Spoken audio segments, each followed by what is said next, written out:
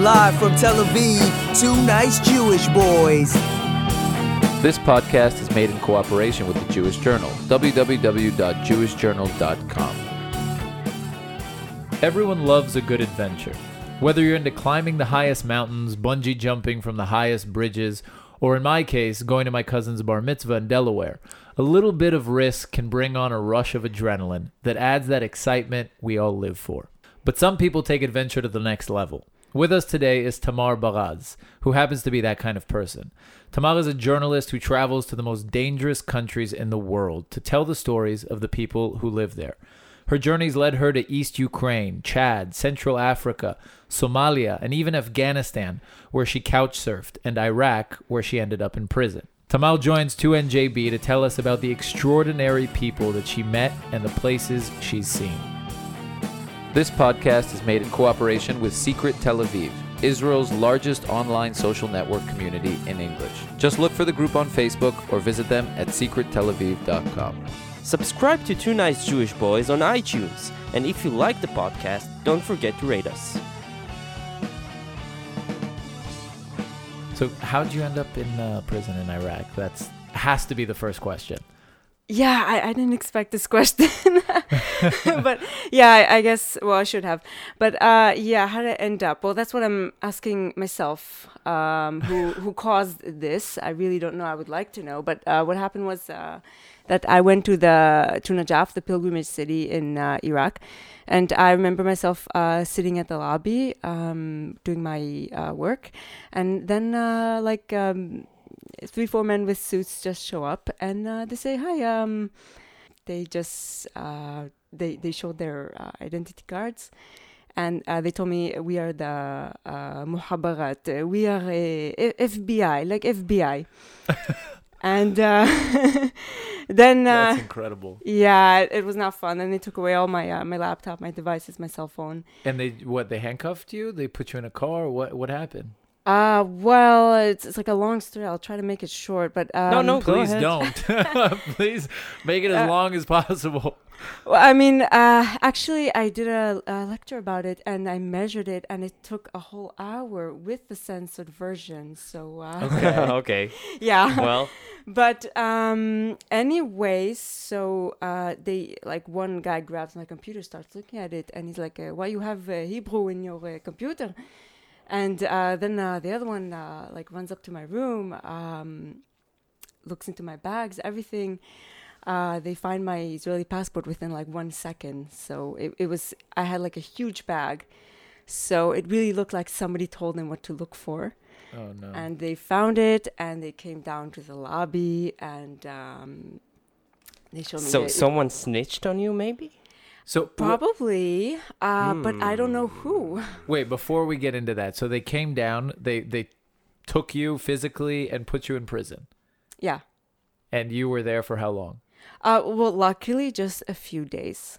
Okay. It's Yeah. a female prison, right? For women. Yes. Yeah, it was more like a detention center. It's supposed to be for the place where you wait for a judge. You're supposed to be there for a short time, but people are there for months. The longest was a whole year. So when they take you, what goes through your mind? That's just what I was thinking. I was like, what the hell is Yeah. happening? What are you thinking? This is it? This is Tamar. Yeah. This is how you go. Yeah, that is how I thought. Actually, there were a few interrogations during these days, and the first sentence they told me is, "We believe that you are a Mossad spy, so you are going to sit in jail for 20 years." Were you? Oh, shit. No comment. Obviously not. If you were, would you tell them or us? That would be how I would expect you to react, with that giggle.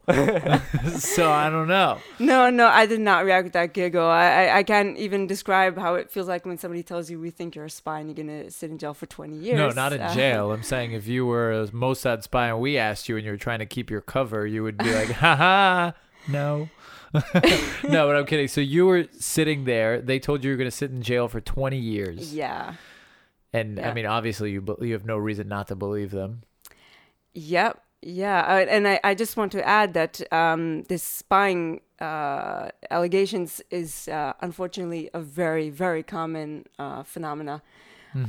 Any traveler who goes to like many countries, unfortunately, should expect that something like this can happen because it became very common in the last few years. Because anyone can be a spy, and Yeah. you know, how can you prove that you're not a spy? Exactly. It's very hard. Like, Because Exactly. all you can say is, I'm not a spy. It's like, that's what a spy would say. yeah. Yeah. So, okay, so let's rewind. What the hell were you doing in Iraq? Well, I was in Jordan. I was embassy chasing, Meaning, meaning going to a bunch of countries that were on my list that I always wanted to write an article about them, and seeing who will give me a visa, which is a difficult task. And so everybody refused. Yemen said no. Libya said no. Pakistan, no. Everybody they no. know you're Israeli? No. No, it's just countries that refused to almost everybody. Uh-huh. It's very hard to get a visa to these places. I see. Yeah, and what was left was what I saw through the taxi on the way. There was the Syrian embassy and the Iraqi embassy. They were pretty much close to each other. The Syrian embassy had a very, very, very long line. So I told the driver, okay, let's go to the Iraqi one and try my luck. And I got a visa. Can we ask which passport, like which citizenship you have aside from the Israeli one? American. American, okay. Yeah. Which So- means that technically I think you can also go to these places. I Not can. me. I'm not. I'm an Israeli born and raised, but he can. Yeah, but I mean, I'm not particularly. He doesn't keen have a on- death wish though. Yeah, I'm not keen on getting sent to jail and being accused of a. Besides, his Mossad. mother would kill him. Yeah, Oh, But yeah. we'll get to she your would probably parents. snitch on me. So, She yeah, would probably Hello, tell is them, this the Iraqi? my son's over there. You should take him. He's a Mossad agent. No, I'm serious. It's not funny. It's a joke. It's- No, but okay. So you wanted to write an article about where did this fascination come from? Where did this idea, like, okay, I got to go to a really dangerous country and write an article? What's about wrong with you, Tomas? Basically, is what we're asking. Yeah, well, nothing is wrong, in my opinion, at least. Basically, it started from like years ago. I came from what some people call the West Bank and others call Judea and Samaria. I don't even know which term to use anymore. So I came from that area. I grew up in a settlement, and You grew up in the settlement. Yeah. Which? Ginot Shomron. Don't know if you heard about it. He's from that area too, so. I don't know what you're talking about. No, my parents live now but like right on the line, Sha'arei Tikva. Where's Ginot Shomron? That's in the parallel road, the 55. So living there in a settlement, you're used to a little bit of, Well, danger and. Basically, we were kind of put in a box. You have a fence around most settlements, and Right. basically, you're told from age 0 that you cannot set a foot outside of the settlement, which seems normal at the time. But when you travel the world, including war zones, you see that this is a very, very uncommon Right. thing. That in most war zones in the world, you can at least set a foot outside of your village. But it was not like that in our area. And I became very fascinated in, like breaking some of the limits, exploring the area, and Breaking boundaries. in a Yeah. sense. Yeah. And me and my friends, we would do all these treks about once a week, each time somewhere else around the West Bank. It's worth emphasizing that many such little trips in the history of the territories of Jewish settlers ended up with murders, with brutal murders. So it's risky. It's not an area that there's clear signage. Like you can easily stumble down a path, end up in a village that is extremely Or being hostile, ambushed. Or being ambushed. Yeah. Yeah, well, that's the we kind of took advantage of it. We kind of stumbled by accident to areas that we wanted to stumble there by accident, and so not by accident. yeah. And never something risky occurred on those journeys outside of your settlement's boundaries?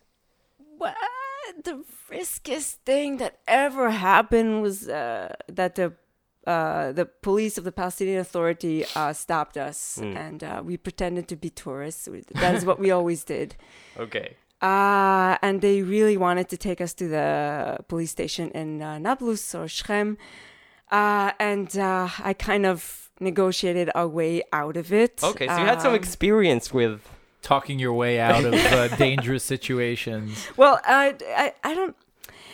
To be frank, that's not my best skill, but it so happened that during that time there was some kind of peace talk. There was something going on, and they had the interest of keeping things quiet. Okay. There's still a collaboration between the Palestinian. I mean, we just Yeah. had Barak Ravid here, and he was talking about how much collaboration there is with the Palestinian police force and Israel. Yeah. Yeah. But back then, Well, maybe that less. was years ago. Yeah, That then was it was years less. ago. Since So you got a little bit.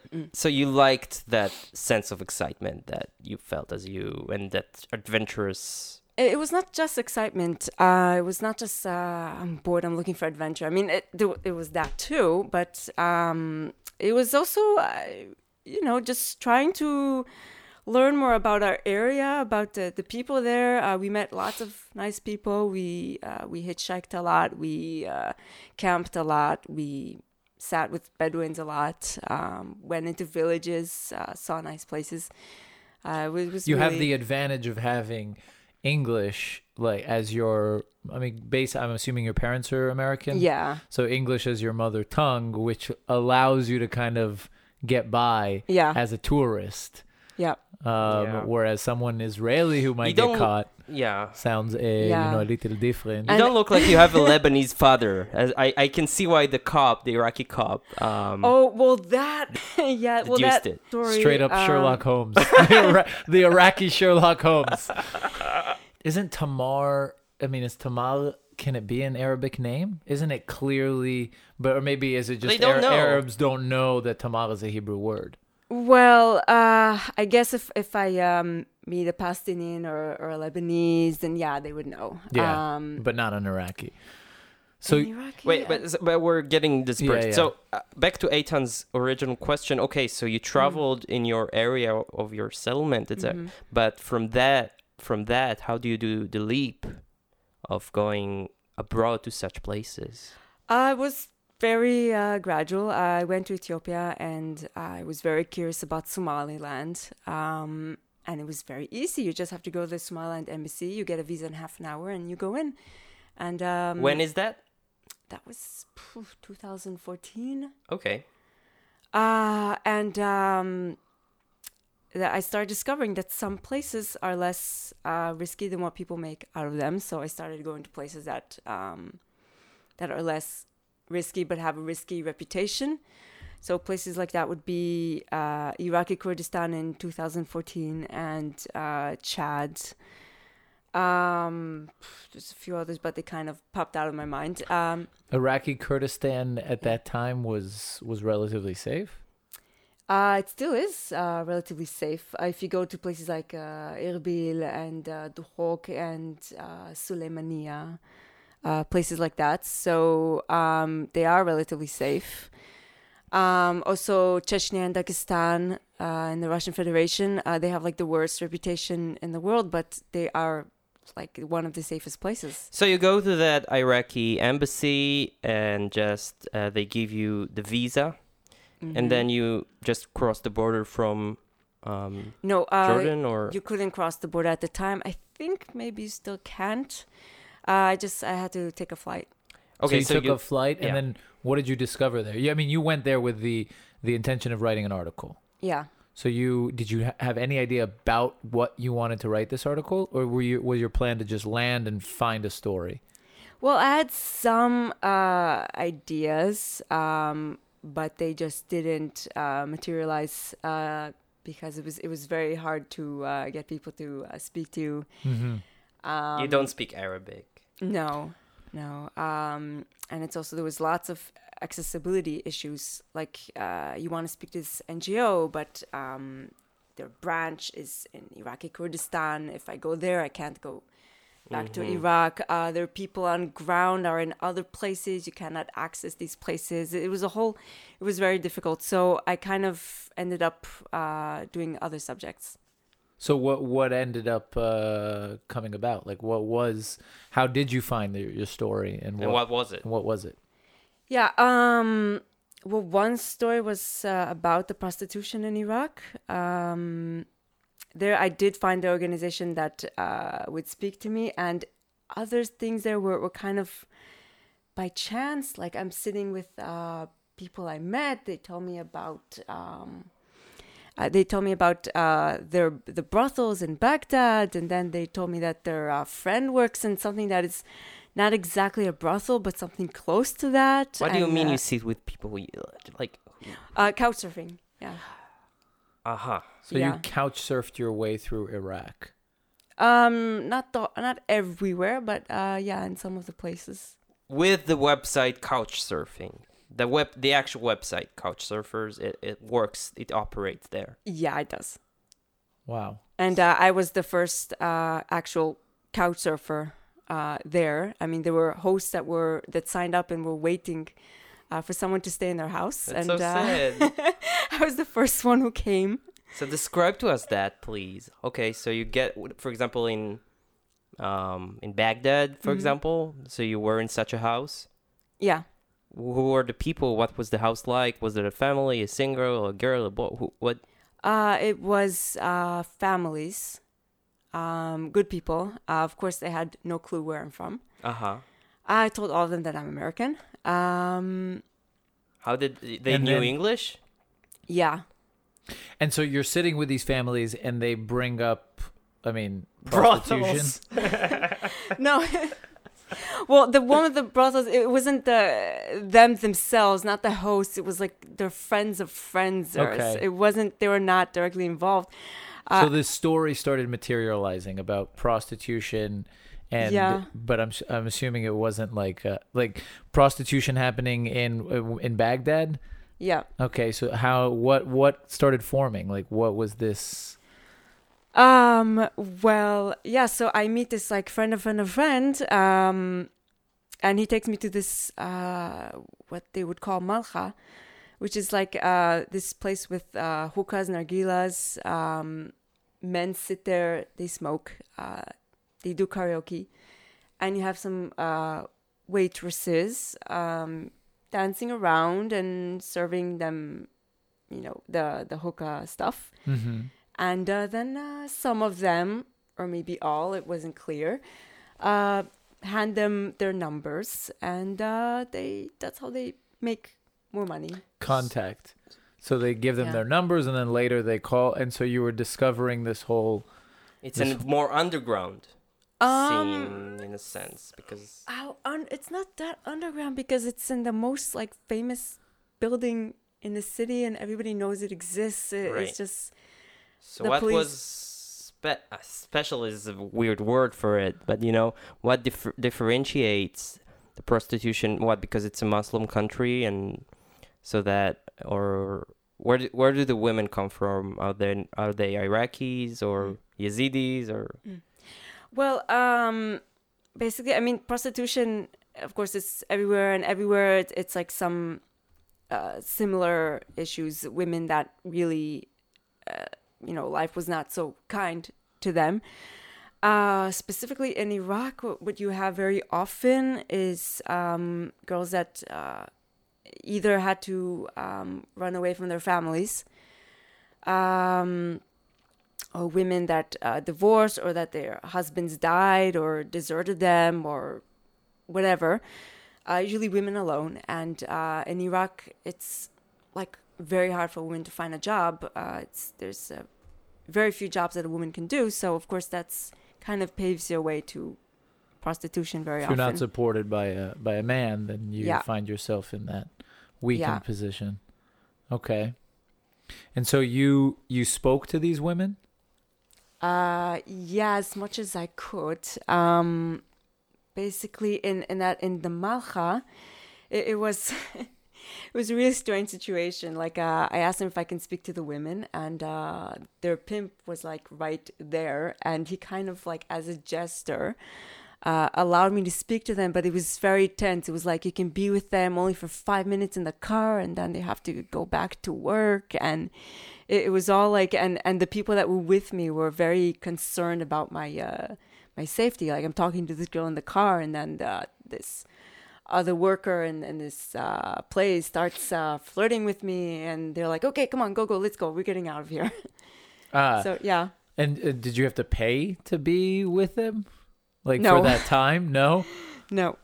Okay. And so you would speak to these women, and what would they tell you? I mean, other than, Well, the one I spoke with, she married when she was like 15, which is unfortunately, it's something that became very common in Iraq since the American invasion. she was 15? Yeah, So- she was married at 15. They did have an increase in child brides and teenage brides ever since 2003. She was married at 15. Yeah, she was And married. at the time you were speaking with her, how old was she? She was like 26, I think. And yeah, so he was he was drunk. He would beat her up, her and her two girls. So at some point, she just left him. She told him, just don't pay me anything. I'm just give me my divorce, and that's our deal. And so he did, and she left him. And she did not have a big family. I mean, it was just her old father and her mom. So she had to support herself and her two girls. So that's what she's doing. And in the end, you wrote an article, right? And it got published in Haaretz, I think. Also in Haaretz in English, or just Hebrew? I can't remember that. Okay, if we'll We'll find look the into English it. one, we'll link to it. Yeah. But let's get to the prison again. Yeah. Back to the prison. Yay! No, so you're interviewing these women, and then you were there for how long in total? Like In Iraq? until you got arrested. I think 3 weeks. 3 weeks. So you're interviewing. You're Yeah. getting to you're discovering this story. You're finally getting in touch with these women. You're meeting with them, and then one day you're back at the hotel, and this happens. Yeah. These- The Iraqi FBI. like the FBI. The Sherlock Holmes. The Iraqi, like the FBI, show up. That's actually their literal, that's their official name. Like FBI. So they show up Yeah. and they arrest you. Yeah.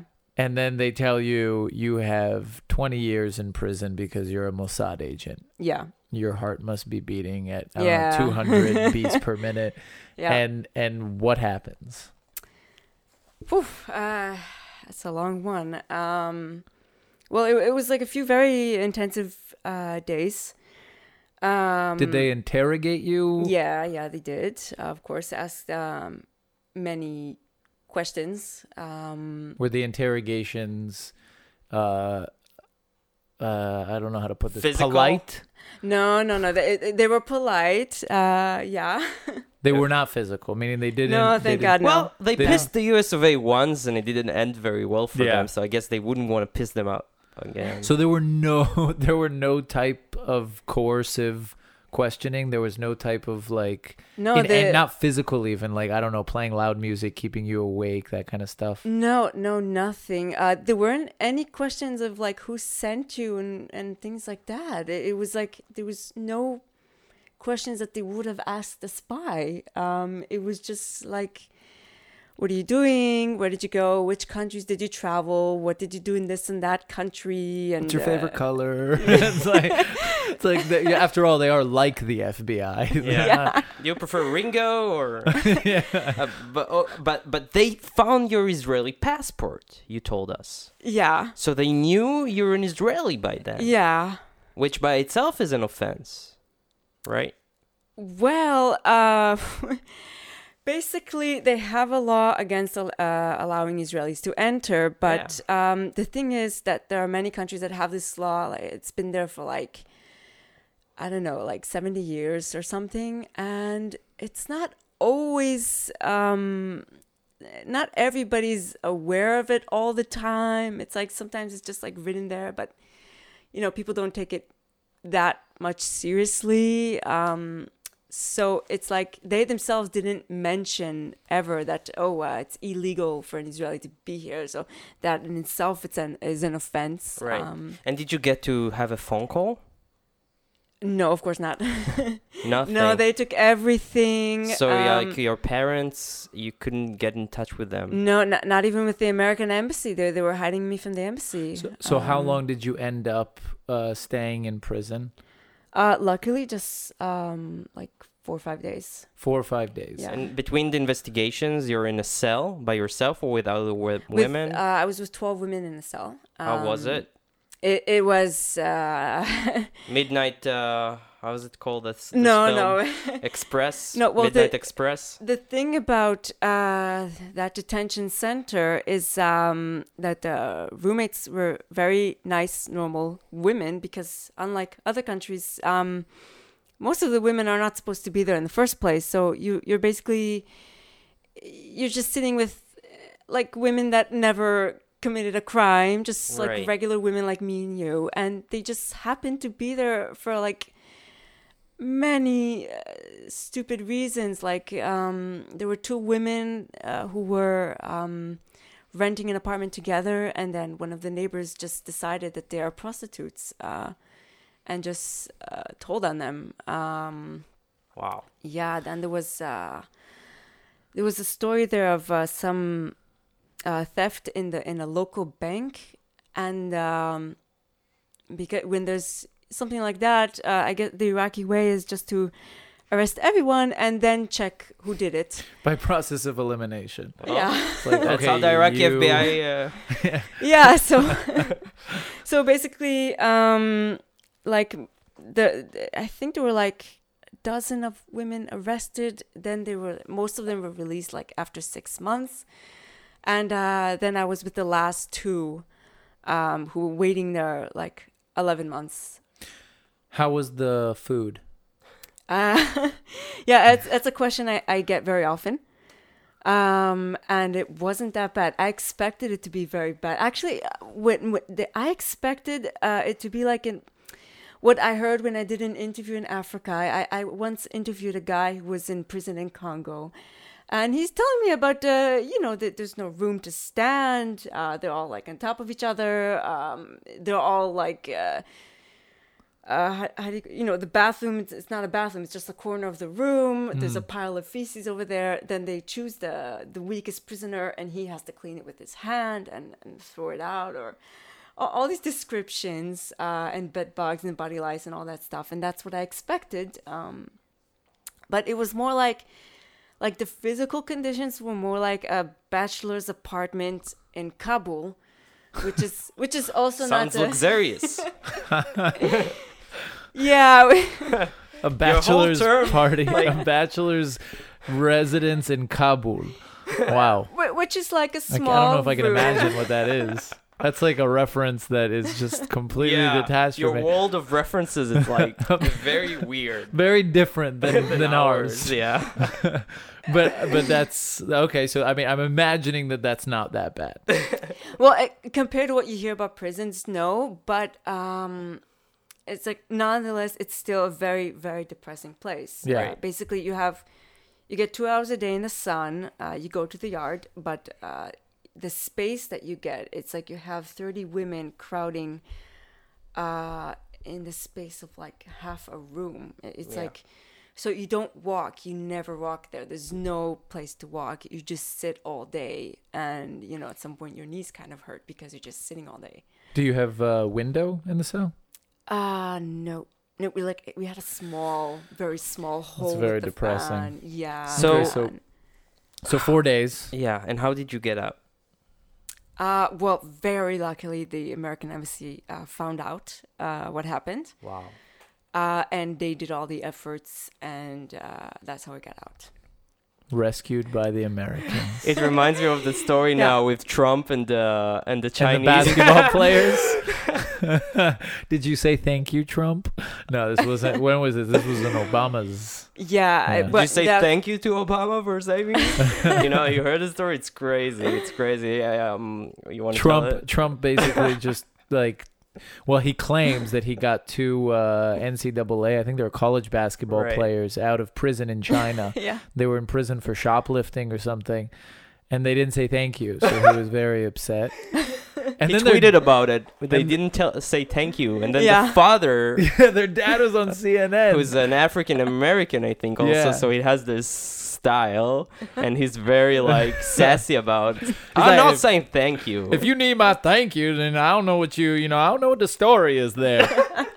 It's hilarious. So you didn't say thank you to You have the opportunity now to thank Trump. No, I'm kidding. in retrospect. So the American embassy airlifted you out of there with a helicopter, basically, and took you back home. But how did you get from Iraq back to Israel? Well, basically, I got on the plane for expats and foreigners and embassy workers. It's like a special plane. And ex-Iraqi cons.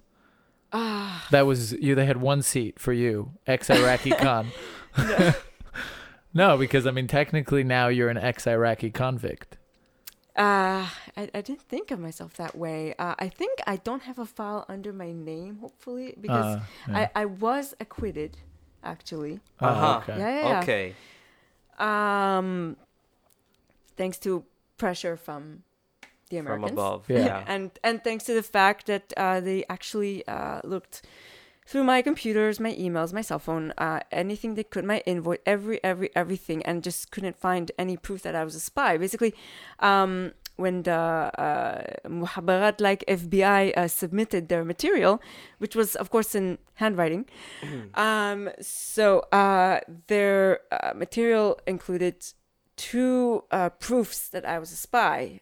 Proof number one being an Israeli citizen, and proof number two, contacting Iraqi youth, which I did. What they were referring to was the couch surfing.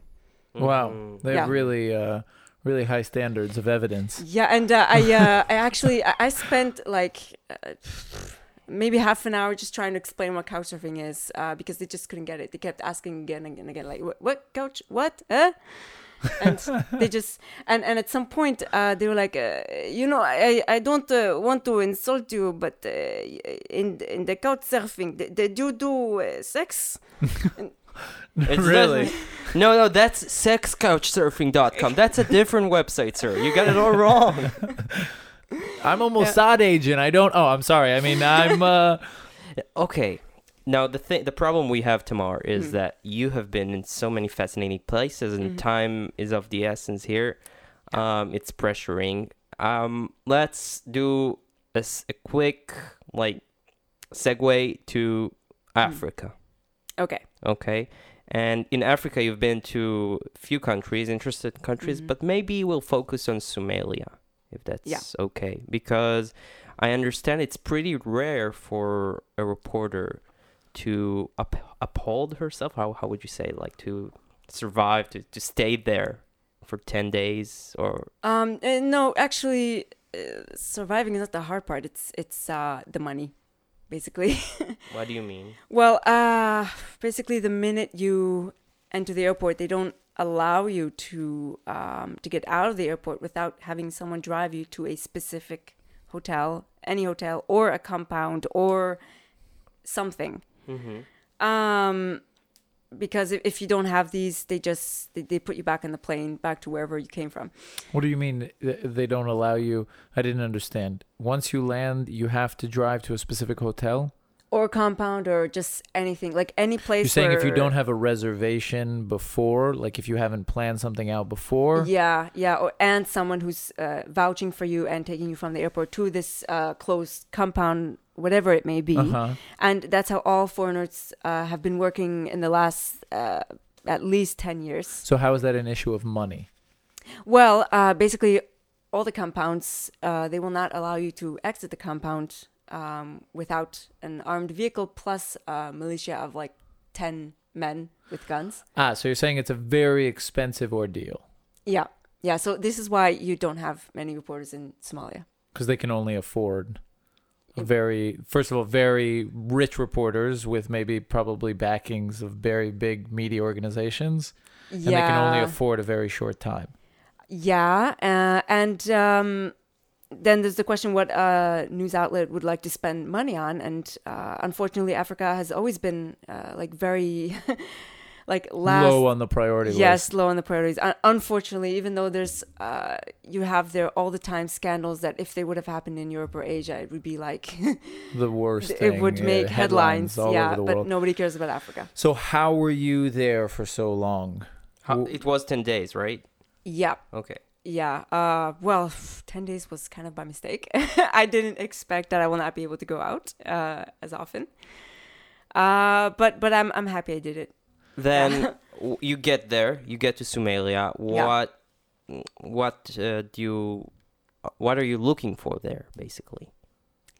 Well, basically looking to, first of all, see what is Somalia, what is this place that very few people went to, and hoping to see, like, to get an article, which was a very big challenge. It's hard to get an article when you're locked in a compound and cannot get out. Is it really as dangerous as people think? Well, that's what I was wondering about, because if you count the number of terror attacks, it's not more dangerous than Kabul in Afghanistan. I feel like that's not saying much. Yeah, well, because you've been there. I was expecting you to say Brussels. Well, of course, compared to Brussels, Somalia is not a safe place. But basically, it's not more dangerous than Afghanistan. But in Afghanistan, you do have reporters living there, walking around relatively freely. I myself took taxis from the street over there. In Somalia, you cannot even go outside of the compound just to shop nearby. So is it justified? Is it actually that dangerous? That's what I was asking myself the whole time. That was actually sort of the subject of my article about being stuck in the compound. And basically, what was the conclusion? Well, first of all, what I was told by people who are in the aid organizations is that the aid organizations are a target.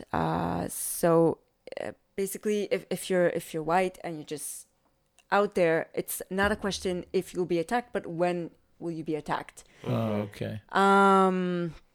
It's not like you've got immunity as an aid worker, where you might in Kabul or somewhere else. In Kabul, it was, if there is immunity, it's very partial.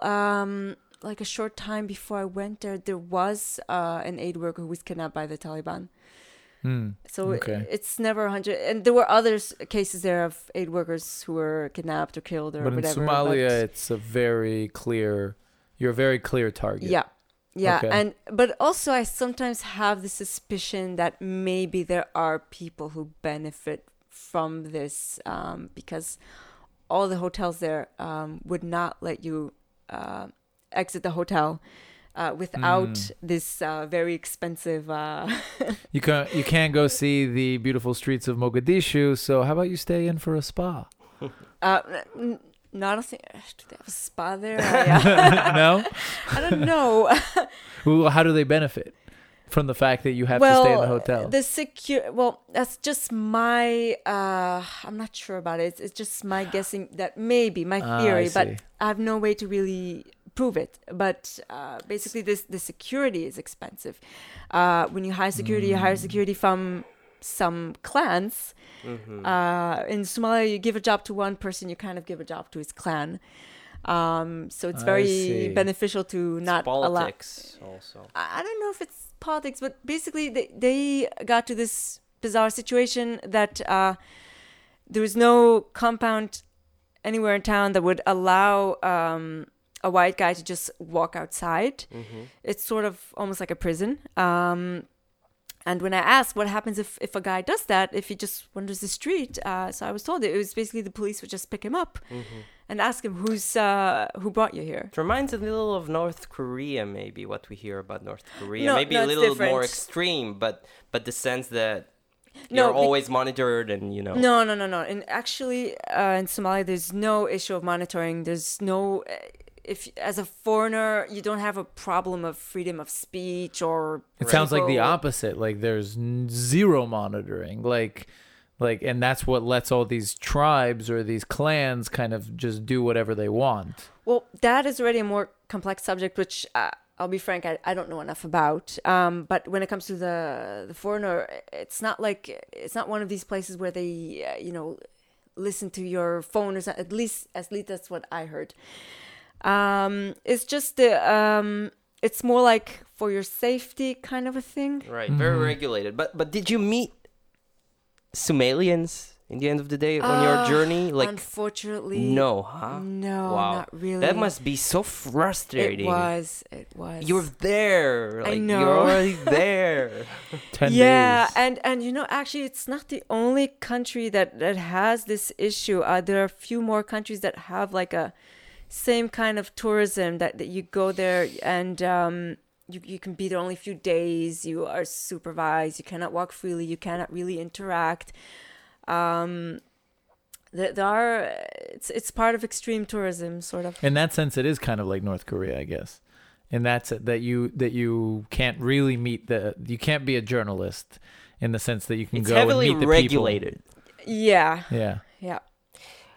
So, just I have to ask, what do your parents and family think about this? How can they process that? How are you still in the inheritance at all?